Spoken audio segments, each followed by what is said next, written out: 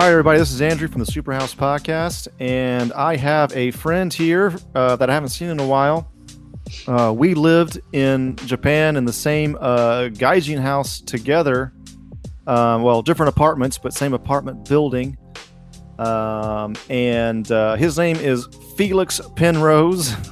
And this is going to be kind of like, I guess, more or less a wild card episode. I remember I've said in some other episodes of Superhouse that I want to start expanding into other topics and things like that. And this is going to be partly like autobiographical on my part, and then partly going into maybe some deeper discussion stuff a little bit later on in the interview. But this song you're listening to now is called Voyage, and it's from a band called Leave, which is spelled Leavv, and this is from my chill mix. Anyway, how's it going, Felix? I'm good. How are you? I'm doing good. So, first off, where are you living right now? I'm in Tokyo, in Setagaya. Okay, So, and been you living here are. for a few Go years ahead. You're like Yeah. over 10-year mark, right? now. I think 13 years. What is your mother tongue, man? Is it English? I'm most proficient in English. But you're pretty much bilingual, though, right? Yeah, my Japanese sucks though. I mean, but you say sucks, but you have philosophical conversations in Japanese? No, it's Sometime? difficult. Okay. It doesn't stop me from attempting, but You speak Japanese every day, though. yeah, goo goo gaga stuff with my girlfriend. You really don't? You've been there for like 13 years and you don't speak that well? Yeah, especially these days because most of my friends are just foreigners now. You getting Just fucking... because of work and stuff, but Oh, man. yeah, I want to reconnect with my Japanese friends. Yeah, Yeah, you got to. My Japanese in some ways is better than ever. yeah, I can't wait to hear Yeah. your. You talk Japanese with your girlfriend or? Wife. Mostly. Yes. Oh, I'm sorry. Yeah. Yeah, we do. And I keep my Netflix and everything in Japanese. You guys watch Marie Kondo? Oh, yeah, everybody says Marie Kondo. I have only seen clips. I don't really care about her that much, but it's news in Japan that was a big deal, right? In America. Yeah. It's so bizarre. I don't care about that. I just cleaning rooms. Who cares? I don't give a shit. Yeah, it's insane, right? Make a fucking TV series out of it? Yeah, Nuts. that's where we're at. I mean, she was on Colbert and everything with a translator. Yeah. Cringe-worthy. This is totally off topic, man. But Shoot. it seems to be that Japan is the only country in the world that really hasn't gotten into Marvel movies that much. They just will not break. I mean, it's getting a little bit more and more popular, but I wonder why that is. I guess it's just their otaku culture is so different, or what? I don't know. Yeah, I think this is something I kind of enjoy about the Japanese. They're so insulated, and of course, that's a double-edged sword. It's good and a bad. Yeah. But yeah, in this time of globalism, this is kind of refreshing for me. You know, there's this local quirky culture going on here. Yeah. I mean, there was the box office info for this, and this is in second week. I think it was number one first week in Japan, actually, but in game, it was showing the week of, like last week, number one in every single country in the world. But Japan, it was Conan. Yeah. Conan. Conan. Yeah, I know. Yes. So I think there's something Yeah. good about it, like not following trends. Mhm. I think it's definitely a good thing, but it's I don't know, man. It's interesting. Yeah, I think Japanese people don't really care about the superhero kind of, well, at least not in this, because I think a lot of American superhero movies are about saving society, right? Yeah. In Japan, it's not so much about saving society. It's What's it more about? about, when it comes to society, it's more about cooperation. And then the hero thing, the hero, the Japanese hero is like, sometimes it's like the lone wolf anti-hero, or 仕事ができる人, like someone who's able to kick ass in business at work. But not necessarily But- save society. Yeah, I don't see that kind of stuff. Maybe there's something like Godzilla, and then the Japanese people come together to defeat Godzilla. Yeah. I think some of it has to do with look as well, as far as maybe it's changing now, but as far as like from what I remember, a lot of Japanese heroes are essentially teenagers.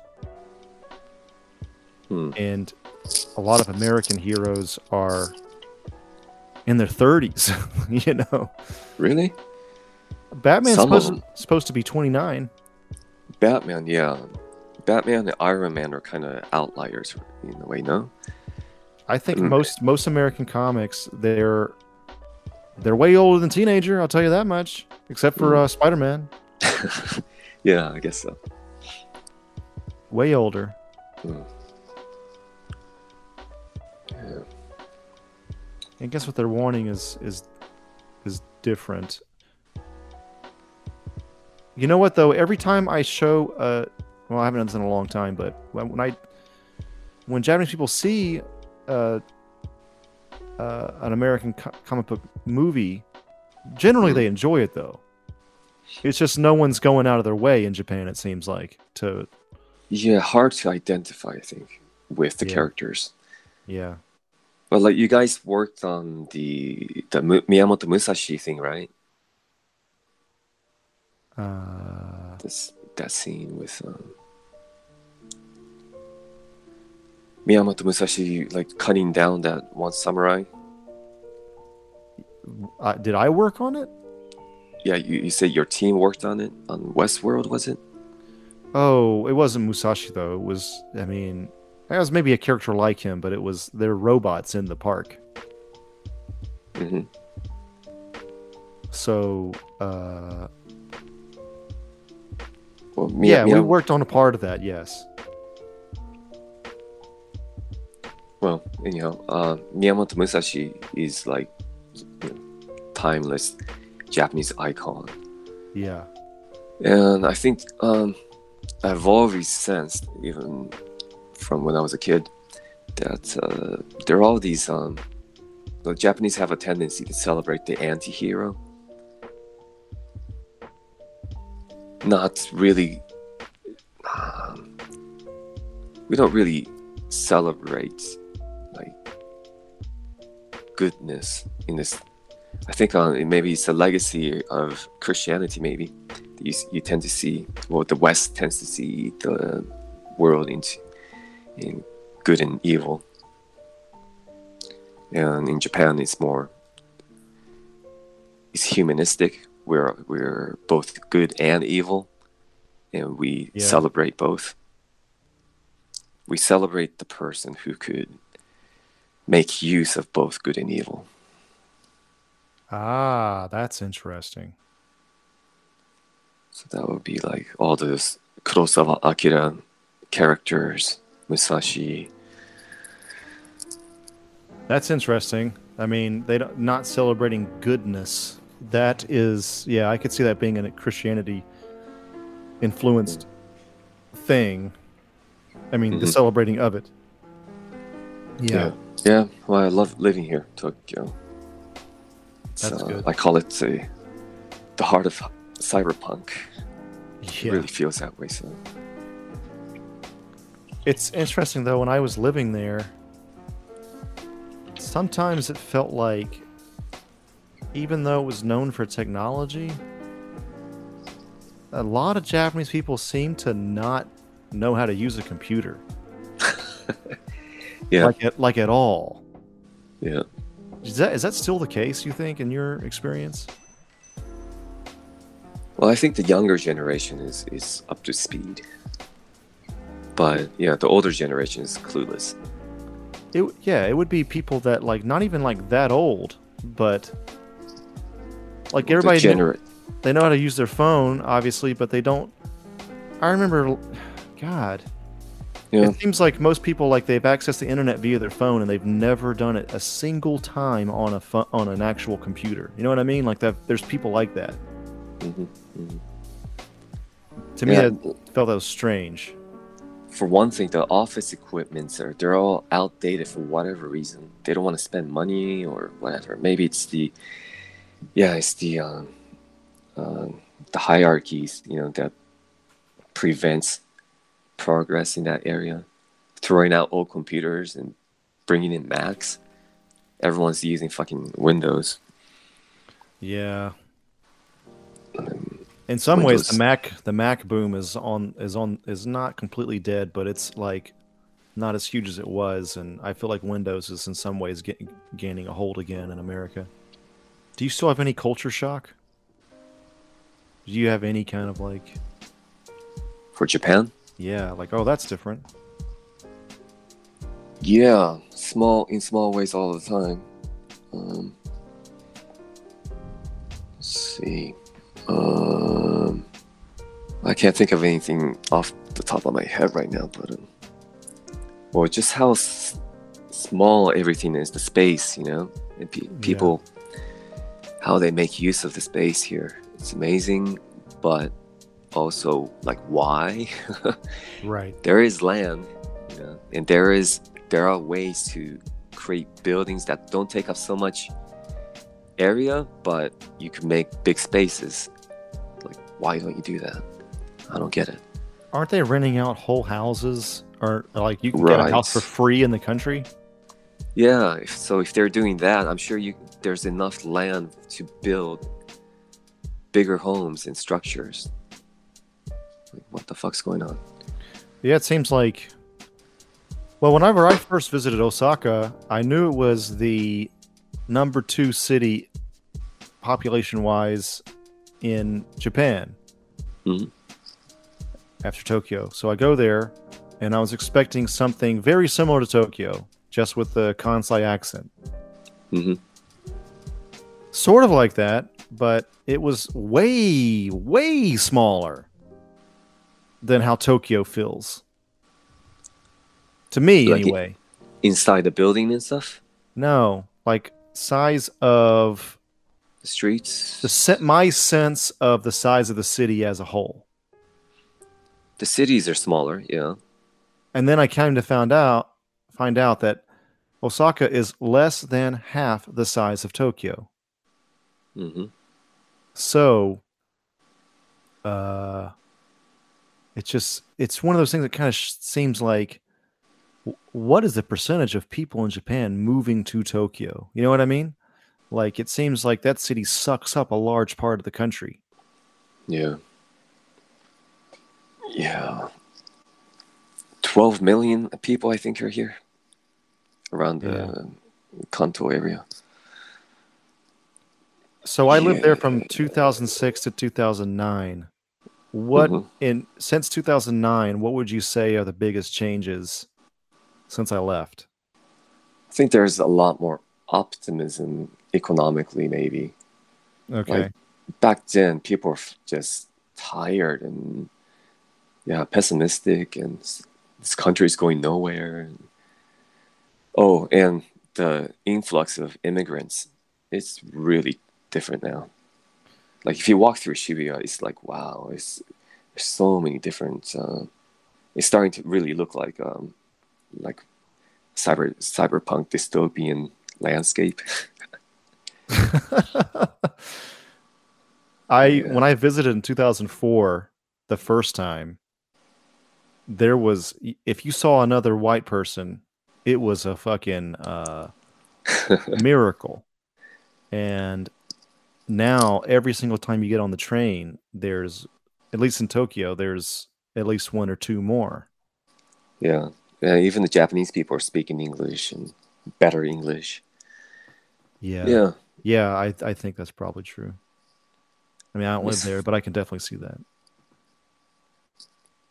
yeah, of course, because of the Olympics, there are a lot of renovations going on. Nuhara? New Hara? Nuhara? Harajuku? No, have you heard of Nuhara? No? Noodle harassment. What's that? They're trying to not slurp their noodles during the Olympics because they don't want to harass the foreigners that are coming over. Hmm. Nuhara. That's kind of unfortunate. We should be proud of our culture. Yeah, I know. That just shows how nice Japanese people are.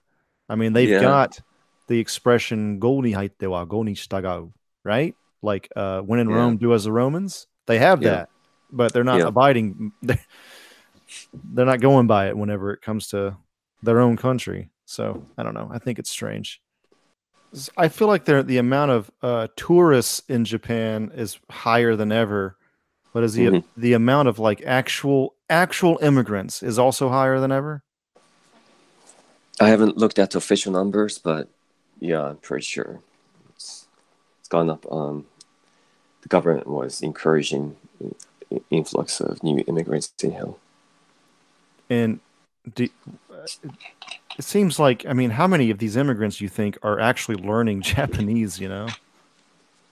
Like Hmm. I always wondered that when I was living there. It seems like, I mean, is Japan going to be like us where they become more mixed? But as they become more mixed, are they going to lose their own language? You know, are they going to Yeah, eventually everybody in Japan just be speaking English at some point because English is so cool? that's a possibility.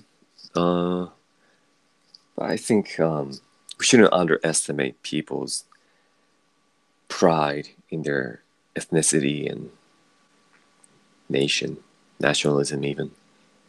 But who knows? It remains to be seen.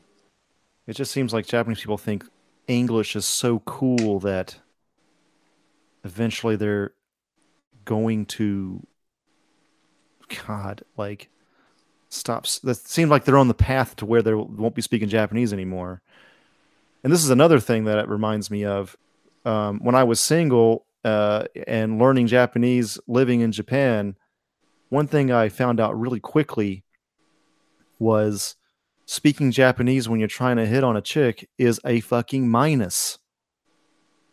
Yeah, You're not the yeah. full gaijin package if you speak Japanese. Also, Japanese to them sounds weak. Speaking in English sounds strong and it's cool.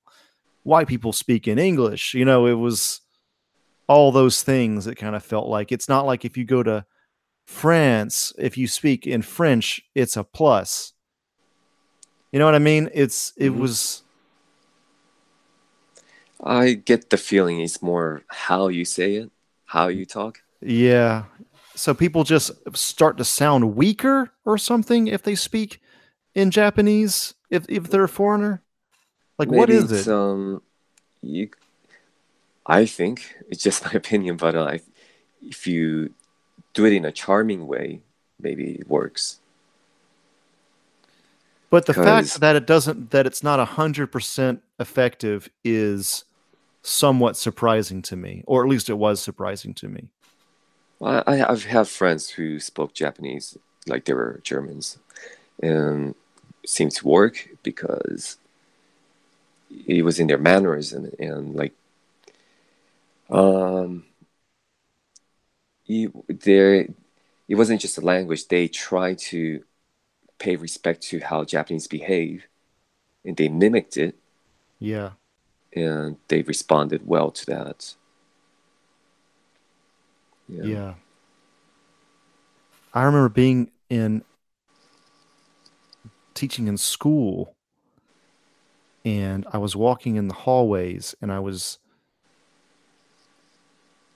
I had said like what to these students before, and they thought it was really funny, like Mhm. Japanese students think stupid shit is funny sometimes. American students too, but this is, there's a lot of like cultural stuff going on here. Anyway, then I eventually said, Nani? What in Japanese? Yeah. And then they immediately tell me, in Japanese, you should say what? Hmm. Nani is not cool. So that was like the first time I had come across that, and I was told straight up too. I mean, given these are like little kids, these are like 13-year-olds, 14 maybe. But Yeah. Again, I get the feeling that it's about intonation and yeah, how you say it. It's like, yeah, it's a subtle thing, right, but right. it's something you could learn. I mean, I think I've gotten it more now than I Yeah. did before, and uh, but yes, at this time, I probably wasn't too subtle about anything Mm. that I said ever. But I feel like I know what you're saying. Yeah, I had a Syrian friend who spoke Japanese very well, and yeah, people loved it when he spoke Japanese. See, he had this certain flair, and um, you could tell he was very intelligent when he spoke Japanese, and people appreciated it. So But some people speak Japanese well, but they uh, don't have the mannerisms, so it still doesn't matter. yeah, yeah, I've seen that as well. Yeah, yeah, Yeah, because language is more than just words, man. I get It's it. Yeah, behavior. yeah. Behavior's obviously the biggest thing in Japan, I'd imagine. Mhm. Um, yeah, I could see that. Where is your wife from? She's from Machida, which is right near Yokohama, but it's technically in Tokyo. Oh yeah, that's the KO line, Maybe. I've isn't it? actually never been there. And her parents have moved since she's lived here. Her parents live in Shibuya now. Huh. Yeah. In America, you usually go out to the countryside once you get old, but they're like damn near retirement age and they moved right into the center of the shit. Yeah. Well, the Japanese, the suburbs, like really sucks. Yeah. In most places, it's just too convenient in the city. Yeah. Millions of convenience stores and vending machines. I prefer I ultimately prefer that kind of life as well as far as like not having to drive. I mean Yeah, I love just getting on a train and going somewhere. I Driving drives me absolutely fucking insane. I do it every yeah. day, but I can't stand it, man. Hmm. And LA, as you know, you're from here, it's The traffic. traffic's terrible and drivers are fucking maniacs. And also in LA you have the situation where you have the second biggest city in America, there's a shitload of immigrants and everybody's coming with their driving style. Yeah, I was thinking about that the other day. Yeah. Sorry for all the Asian drivers. It's not even that, man. I mean, that's a stereotypical, but there might be some truth to that for some reason. There Just how they're taught in is, their there country. is. Yeah, But as far as I mean, it could be somebody from wherever, Europe, Middle East. I'm not trying to, you know, be it's a equal culture thing. for equal sake, but yeah, there's or You it's not even know, cultural. Yeah. yeah, it's not, I don't know. I don't know. But so you're a lifer in Japan.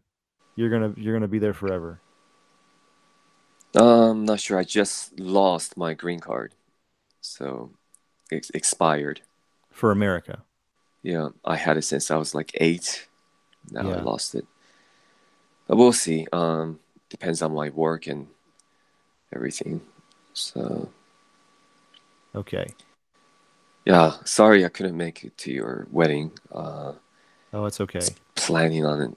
Then like suddenly my parents were, yeah, they're in Tokyo now. They Yeah. suddenly had to come here for tax reasons, this and that, and Okay. yeah. Sounds good. But man, that Maui wedding sounds awesome, man. We're doing it basically just so we can get a vacation out of it. It's amazing we pulled this off because nobody really had a whole lot of money, but Hmm. we were able to do it. How many people are going? I think it'll be like around 20, Hmm. which is pretty small for Nice. a wedding, but this is like not just a wedding, this is like a whole week together. Yeah. So, yeah, man. And I'm going to be translating for my family, and what's funny is my family has never heard my Japanese ever, except for one of my brothers, I think. Hmm. And they might have seen it on a YouTube video, but they've never heard it in person, except for one brother, because I got a phone call one time when he was in the room. And dude, I've been studying this shit since 2004. It feels like this is like Yeah. it's just a whole other side of my life that none of my family knows about. It's Your not. brother never went to Japan. No, nobody has but me. Hmm. First trip was paid for in part by my dad. So I did get like a leg up. But the thing is, I feel like my brothers at least could have taken that advantage of that kind of thing as well, but that just hasn't Hmm. happened yet for whatever reason. I can edit this part out if you want, but like when you chose your passport, you chose your citizenship after a certain point, right? Right. So, yeah, both my father and my brother are naturalized, so they're Americans now. But for whatever reason, for well, many factors, and I don't know, even some random factors, I chose to remain Japanese. You were just like upset at the way America was headed, or you just felt like you needed to stay in Japan longer? You like Japanese culture more, or Well, all of that, and then it's also complicated. Had a complicated history back going stretching back to 2001. So we could get into that later if you like. well, I this has definitely piqued my interest. Is there? I mean, do you want to go over that part of your life or no? Um, yeah, it is personal, but some of it, well, if we don't go too deeply into it, sure, why not? I mean, okay, Because so it's a quirky history, yeah, that has to do with maybe some of the things you're interested in. So, wow. Okay, we're teasing the audience left and right, I feel like. all So, right. um, okay, can you just tell us whatever part of that story you can tell? Hmm. Um, well, so on Facebook we started talking. Well, out of the blue, like sometimes you ask me random questions about the cola, right? I ask questions about occult history and yeah, things like that. And basically because I feel like you're one of the few people that can respond to that one of the people that I know that can respond in a intelligent manner. You're more knowledgeable Hmm. about this than most people, I feel like. Perhaps. Well, going back to 2001, By that time, I've been involved in a cult for a handful of years, and well, I was experimenting heavily with psychedelics and the cults in circa 2000, maybe, Okay. and then by 2001, 2002, I became totally fucked up because of it. Too much drug use? If you want to, well, that's a simplification, but yeah, sure, why not? Yeah, too much drugs. Well, Okay. I blew a fuse in my brain, let's just say. Okay. And you do not want to reveal the name of the cult. I was not really involved in a cult at that time. I was just going to university Yeah. and just self experimentation on psychedelic mushrooms were legal back in Tokyo in those days. Yeah. So it was a wild scene. And yeah, I just went overboard. Okay. That's that's Yeah. interesting. So what was there how do I ask this? Was there like what were you hoping to get out of all this? Just a mind expansion to some degree or what? Yeah. The main, the main, hmm, the main thing was to seek after enlightenment. Enlightenment in the Buddhist sense or some other sense? Yeah, in the Buddhist sense, in the psychedelic sense, and the occult or magic, properly understood, is about enlightenment. So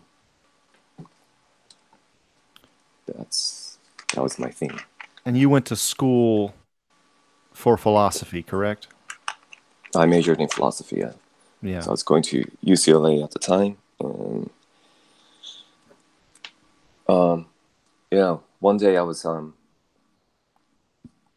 having eating ramen with my friends in Westwood with my college roommates, and then suddenly I saw this light, and it told me to call it Felix. So that's kind of how it started there with the name.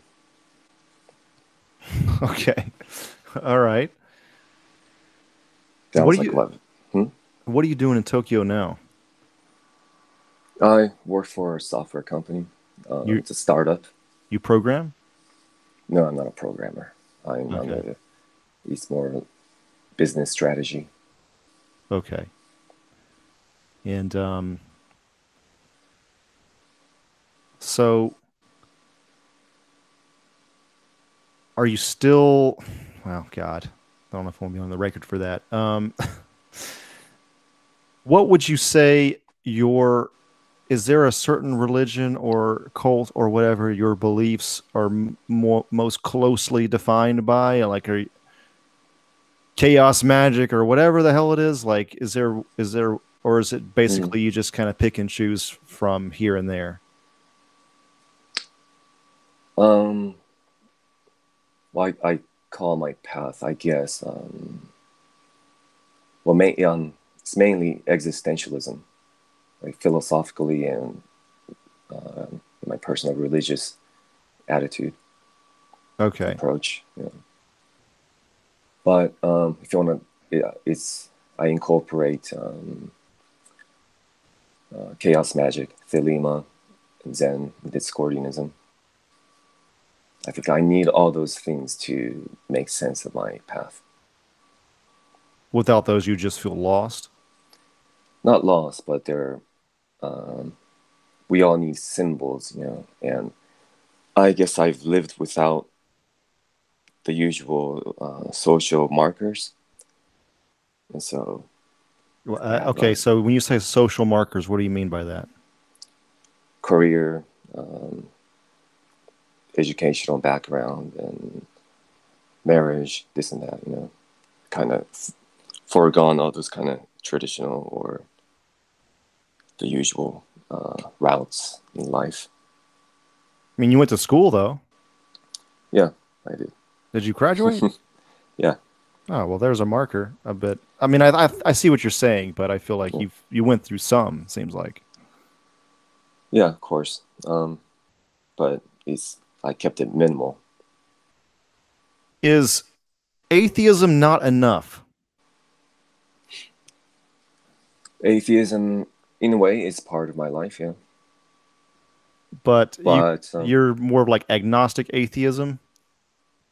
yeah, strictly speaking, technically, Okay, and then the quote unquote spiritual stuff is more about having deep experiences. But you, what are your like beliefs on like actual objective physical, or I guess I don't know, metaphysical spirits, or are those just what do you call it, like thought forms or whatever?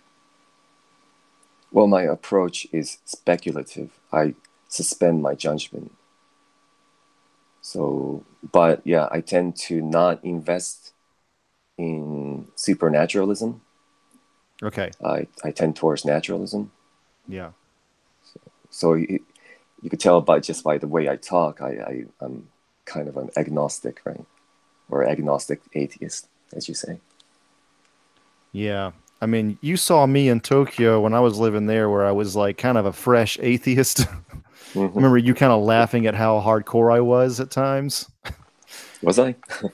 I mean, you did a little bit. You did a little bit, but the thing is, it didn't like bug me or anything. It was, I could see why you thought that, but then I kind of like loosened up and got and became more or less agnostic atheist. And to this day, I'm sort of Uh-huh. still at that point. I mean, you know, listening to the last podcast on the left has been like a big thing as far as like opening my eyes to these like, you know, the occult magic with a K and all that. Like I think that stuff is cool, but Hmm. I'm still pretty much like I don't really put much, I don't invest a lot of like really any belief, hardcore belief in that stuff, but there probably is,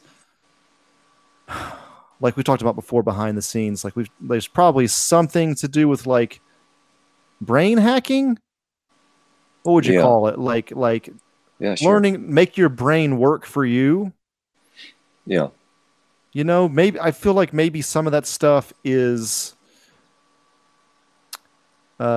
they might be onto something with some of that stuff, and I don't think that has anything to do with anything supernatural. hmm, It's just a matter of, you know,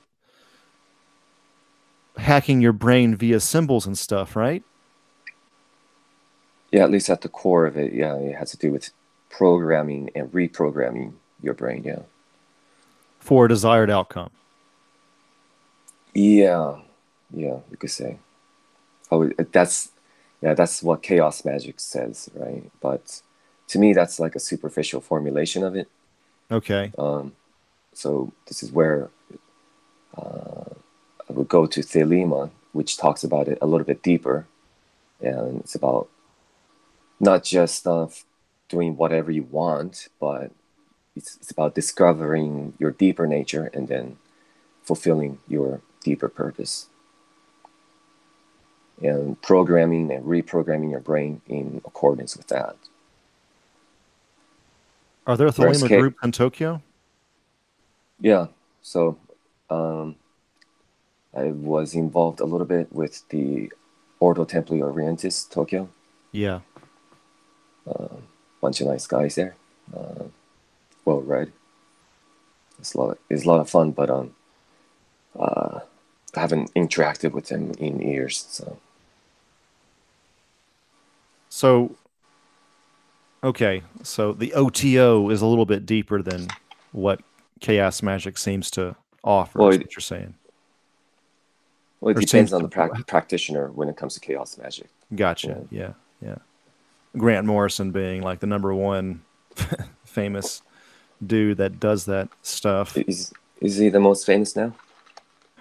I mean, So, God, it seems like you would be. I mean, mhm. Alan Moore, I think he's into magic, but he's not in. I never really heard him talk. No, no, actually, no. He's talking about Osmond Spare in one documentary about Spare.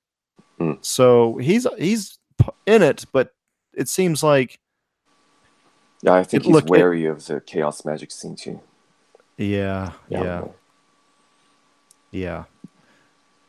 But back in the days, William Burroughs and Timothy Leary and Robert Anton Wilson were part of the IoT, which is a chaos magic group. So they're pretty famous. Is there But any? they're gone. They're Yeah, dead. there. Yeah, yeah, yeah. What's his name? Morrison's still alive. Yeah. So in Thelema, from what I've only done cursory research, but Satan is a figure in it, but it is Hmm. not Satan worship. It's just part of a. It's not even like looked down upon like in regular Christianity. It's a figure that's to be respected or something, but it is not. They're not worshiping Satan No. in any shape or form. Yeah, and a big part of it is to just help you deprogram from all that Christian, guilt trip and fear. Oh, So okay. that's how Crowley used it. And there are deeper symbolism to that, but yeah, that's some esoteric stuff. So Okay. So, as far as I feel like I'm changing the levels of depth in my questions here and there, but anyway, mm. the what is it like in the Tokyo scene as far as that stuff is concerned? Like that's something that no one ever fucking talks about is like the occult scene in Tokyo. Like I think people are going to think of that fucking sarin gas cult, Yeah, Om yeah. Shinrikyo. Last podcast always says Shinrikyo, but whatever. Om Shinrikyo, like Yeah. they, that's obviously the most famous one, I would say. But you know, Hmm. Yeah, the OTO guys back in the days, I mean, they've been going on for decades here now, I guess. And when the Shindigyo thing happened, the sarin gas thing happened, I guess the police were starting to monitor them. So, yeah, I definitely it's. expect that. Mm, One thing I've heard from one of my Japanese friends, actually several, is that the fact that Japan is not very religious, if you grow up mm, with no religion whatsoever, basically, yeah. you'll fall for anything if you start to feel anything spiritual. You know Oh, what I that's mean? interesting. Yeah, that's very interesting. Yeah, I imagine that might be true. Yeah. Um, but as I mean, you can't really say much anything else as far as your experiences with groups in Tokyo. In what way? What do you mean? In Uh, regards to what you just said? Or? uh, well, okay.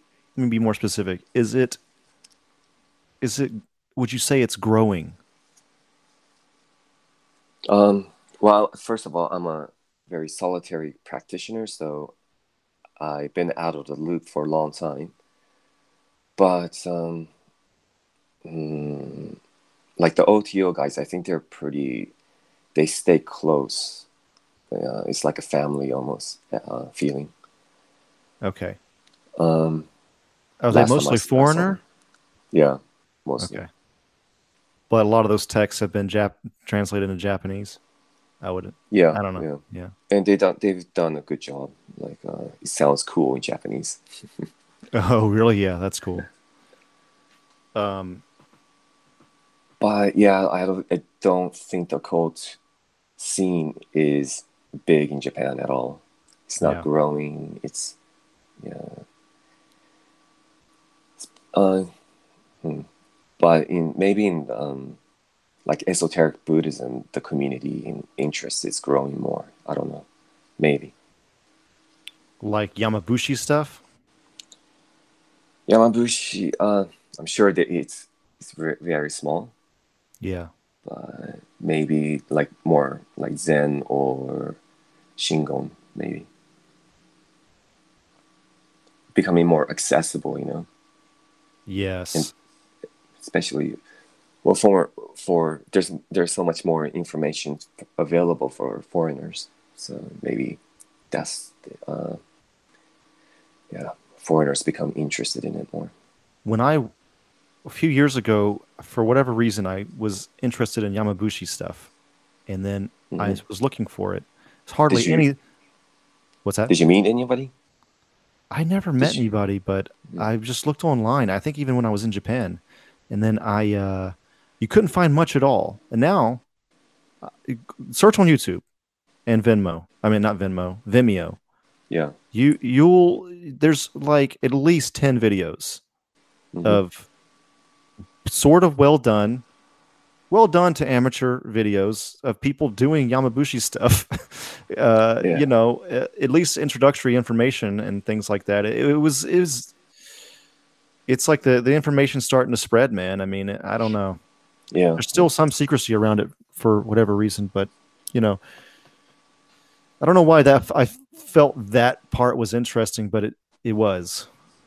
It's Mhm. some sort of like Shugendo type of thing. Have you ever met anybody in Japan that literally believes in Shintoism, Literally. Yeah. Amaterasu, and all that? Yeah. Yeah. One guy, he was a very eccentric elementary school teacher. Oh man.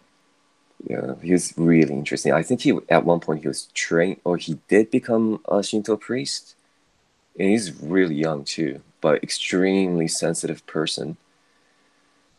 Okay. He invited me to some seminars, but yeah, it was a little bit too much for me, even for me. Some Shinto seminars. Yeah, um, These are like the yeah, ultra like right wing. Are they kind of right wingish in I wasn't sure if I kind of got that vibe a little bit. So, and these are the kind of yeah, guys, maybe not all of them, but I mean if you believe in Shintoism to a T, then you're one of the people that believes that the emperor is God, right? right, right. So, well, who knows? Didn't delve too deeply into it. So, Yeah. Okay. have you checked out the Marathon Monk documentary? No. Oh, you should check that one out. It's That's good. Tendai Buddhism. Yeah, yeah. Okay. It's about well, it's really famous. It's called the Sennichi Kaihogyo. It's 1,000 day, 7 year training process they go through, and they go around the Mount Hiei in Kyoto for 7 years. It's Oh walking yeah. every day, and sometimes they go through this fasting ritual, and they don't take any food or water. Mm-hmm. I think it goes on for like 5 days, and yeah, they almost they come to the point of death, right? So it's on YouTube. Check it out. The full thing for free. Yeah. Okay. I will. Tendai is also another one for whatever reason I was sort of into that. Um, Hmm. okay. Um, Well, you being an atheist, Why are you so curious about it? you feel like once you become atheist, that should be it? No, just I'm just curious. Like, what's Well, I'd say my core belief, like I said, is pretty much agnostic atheist. It pretty much hasn't changed, but um, I think that growing up in the area that I grew up in Alabama and Georgia, people just say, "Oh, he's that person's a part of the cult. That person's a Satanist," uh, and it's very not specific. mm-hmm, So to learn more about the specifics, chaos magic, left hand, right hand, path magic, whatever you want to call it, OTO, you know, to learn more specifically what these things are. I mean, I think people back in the day would call your old school European paganism, mm-hmm, you know, Satanism in a way, it was just I think I like learning the specifics of it, and I've never done any of the stuff for it, but like the brain hacking kind of like, I guess you could say even like the sigil charging and all that, like Yeah. make, what do you call it? Like molding your mind with symbols. Uh, I've never done that, but I think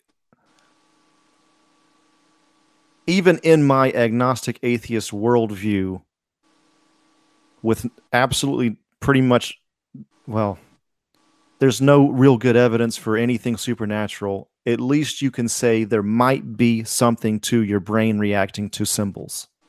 Hmm. Does that make any sense? Yeah. So that's the psychological model, right? Can you explain further? Um, so I guess this is a chaos magic thing. You use whatever model that seems to work, or you experiment with various models, reality models, which could mean atheism, agnosticism, supernaturalism, or the psychological model. Everything is just in your head, and you're just messing with your brain.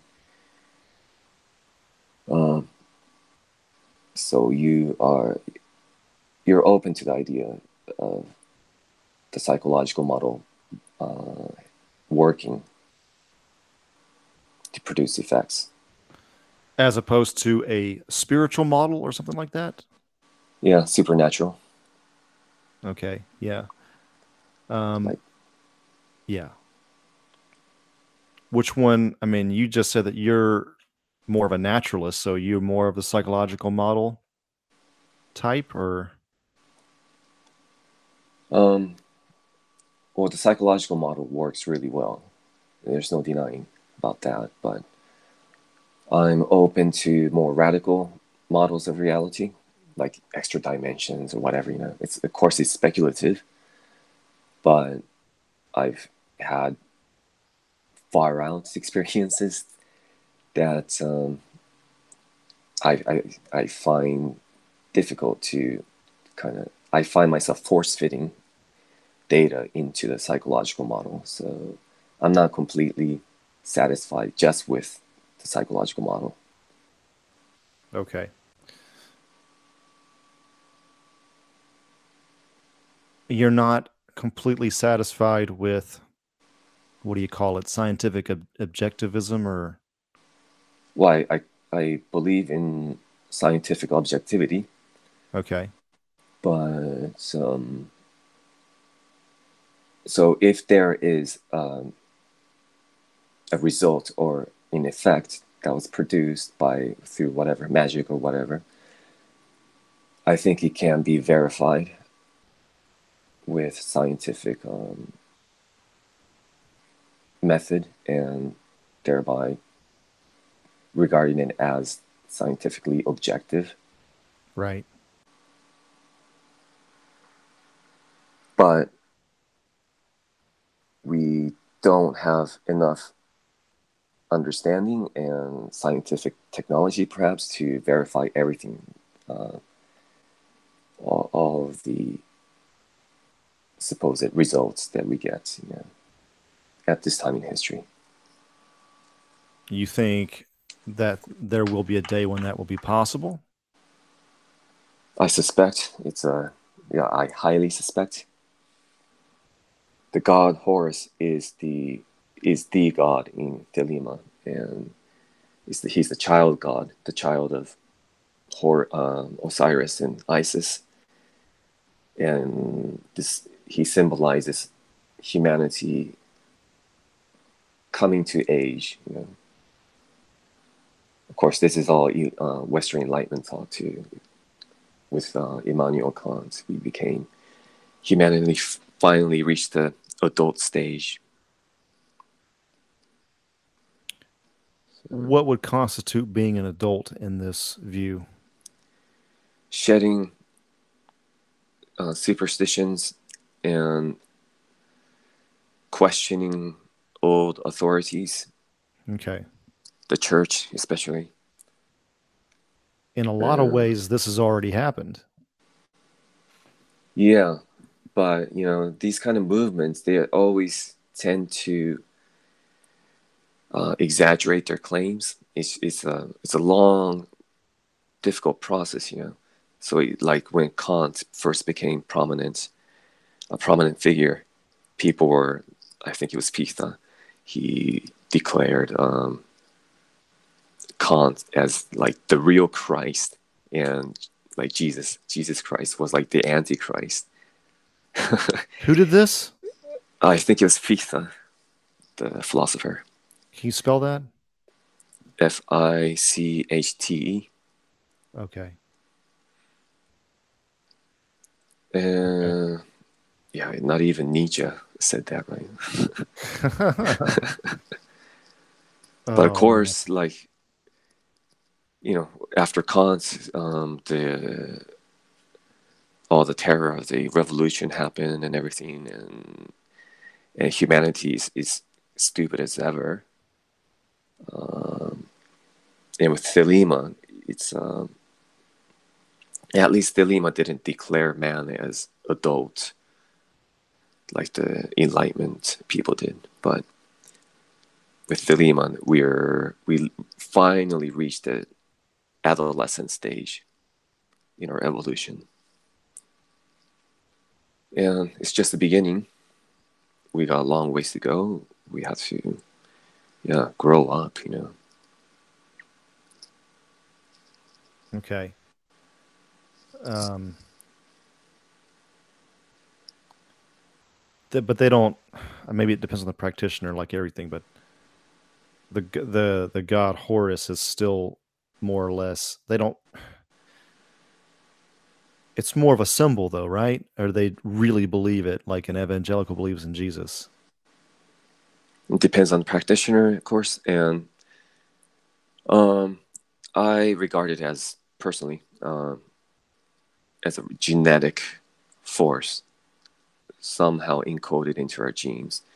So, so I was in high school when I first got into Thelema, Yeah. and it started with, oh man, yeah, it wasn't through like books or anything. It started with a vision of Horus. There's a whole story that led up to this event, but basically, the short story is I had a dream, and it was like one of those weird lucid dreams, and I saw this book that was made of light, and in the first page was I saw Osiris, and then the page turns, and I saw Isis, and then the page turned again. Then I saw Horus, and I had no idea about like Thelema's cosmology at that point. I heard of Crowley's name, Yeah. but yeah, from there I was like, okay, what the hell was that dream about? And a year later, I picked up a book at Tower Records of all places in Buena Park. Robert Anton Wilson's Cosmic Trigger, I think it was, and he talked in that book. He talked about all these people around the world having visions of the god Horus, and of course, my young mind was blown away. I'm like, what the fuck? So other people were having these visions of this hawk-headed god, and so that's when I started looking into Crowley, and finally, eventually, that led me to contact a local OTO lodge down in where was it? Newport Beach.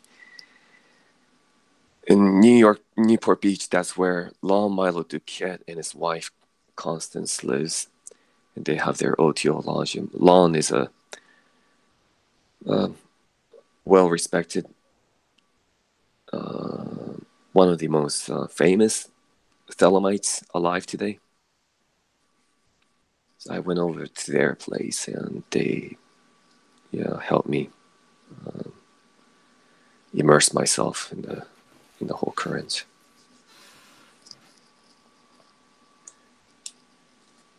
That's interesting.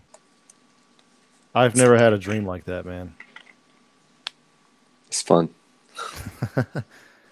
Um, And it's funny. It's like at my high school, there was this strange teacher. I was never in her class, but my friends were telling me about it. She's like, yeah, she's like all into new agey shit, and she's always talking about spiritual stuff. She's so weird. I go to Lon's place, and then like I run into her there.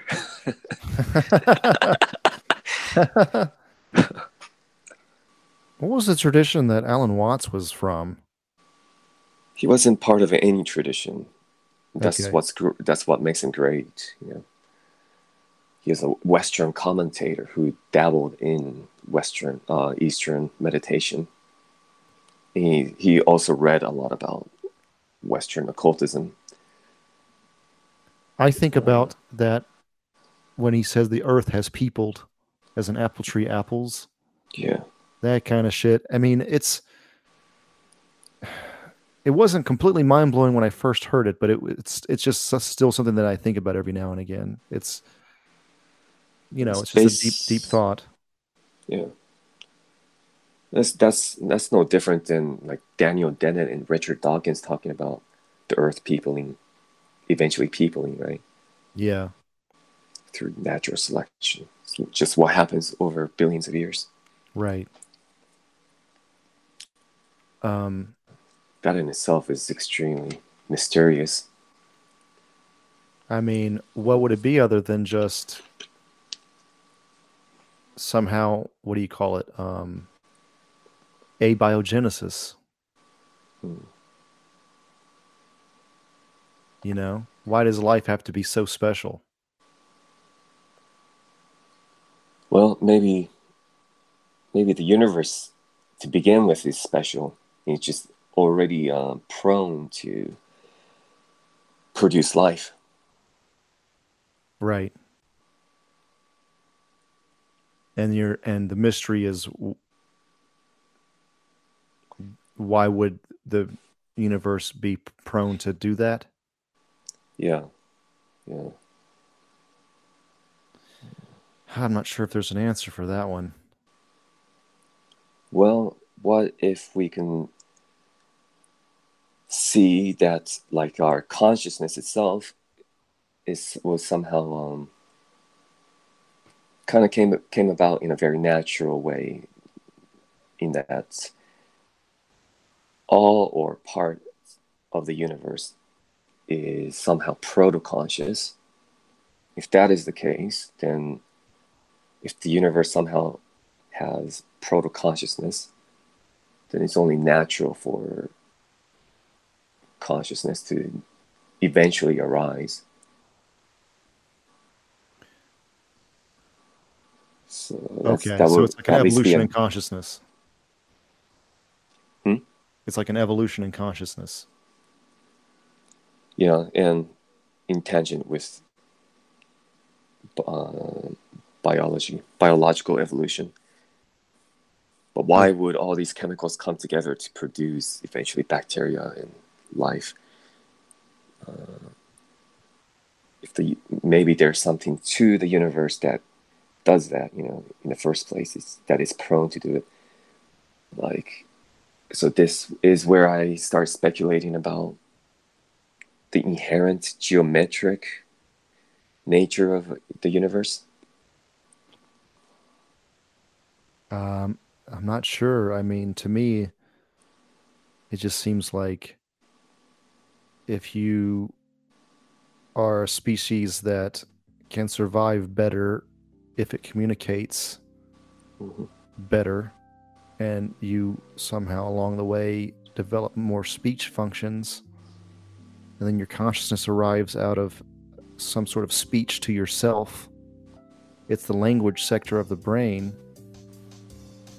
Yeah. then I I don't know, man. I mean, why would that occur at all in the universe? What the universe would make that happen to begin with? I mean, I think Yeah. immediately asking why you're assuming intention. And No, right? I'm not assuming intention. I'm saying this is all a blind causal unfolding. Okay. So there's no teleology, there's no intention. The universe is not intending anything. Okay. But just the bare facts, the bare existence is all the formula, so to speak, is already there naturally. Yeah. I see what you're saying. So it's I'm not. like, I mean, how you answer that, I have no idea, though. Do you have any reading recommendations for me? I would say Max Tegmark, but I disagree with his fundamental thesis. But Max Tegmark, who's a cosmologist, Roger Penrose, Shadows of the Mind. Okay.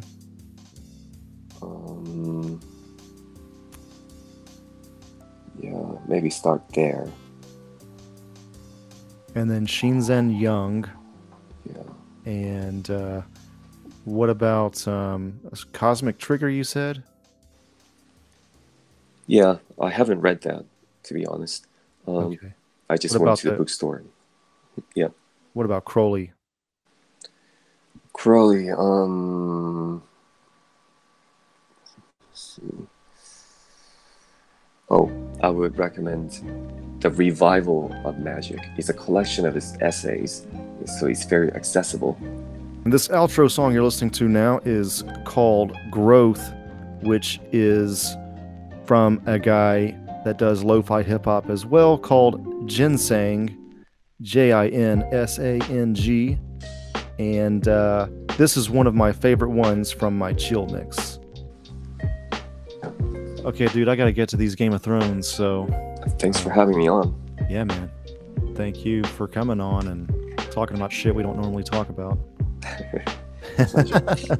Way more chill conversation than we normally have as well. Yeah. Yeah. All right. All right. I'll check you later. I'll let you All know. right, man. All right, Yeah. cool. Thanks See you, again. man. Bye.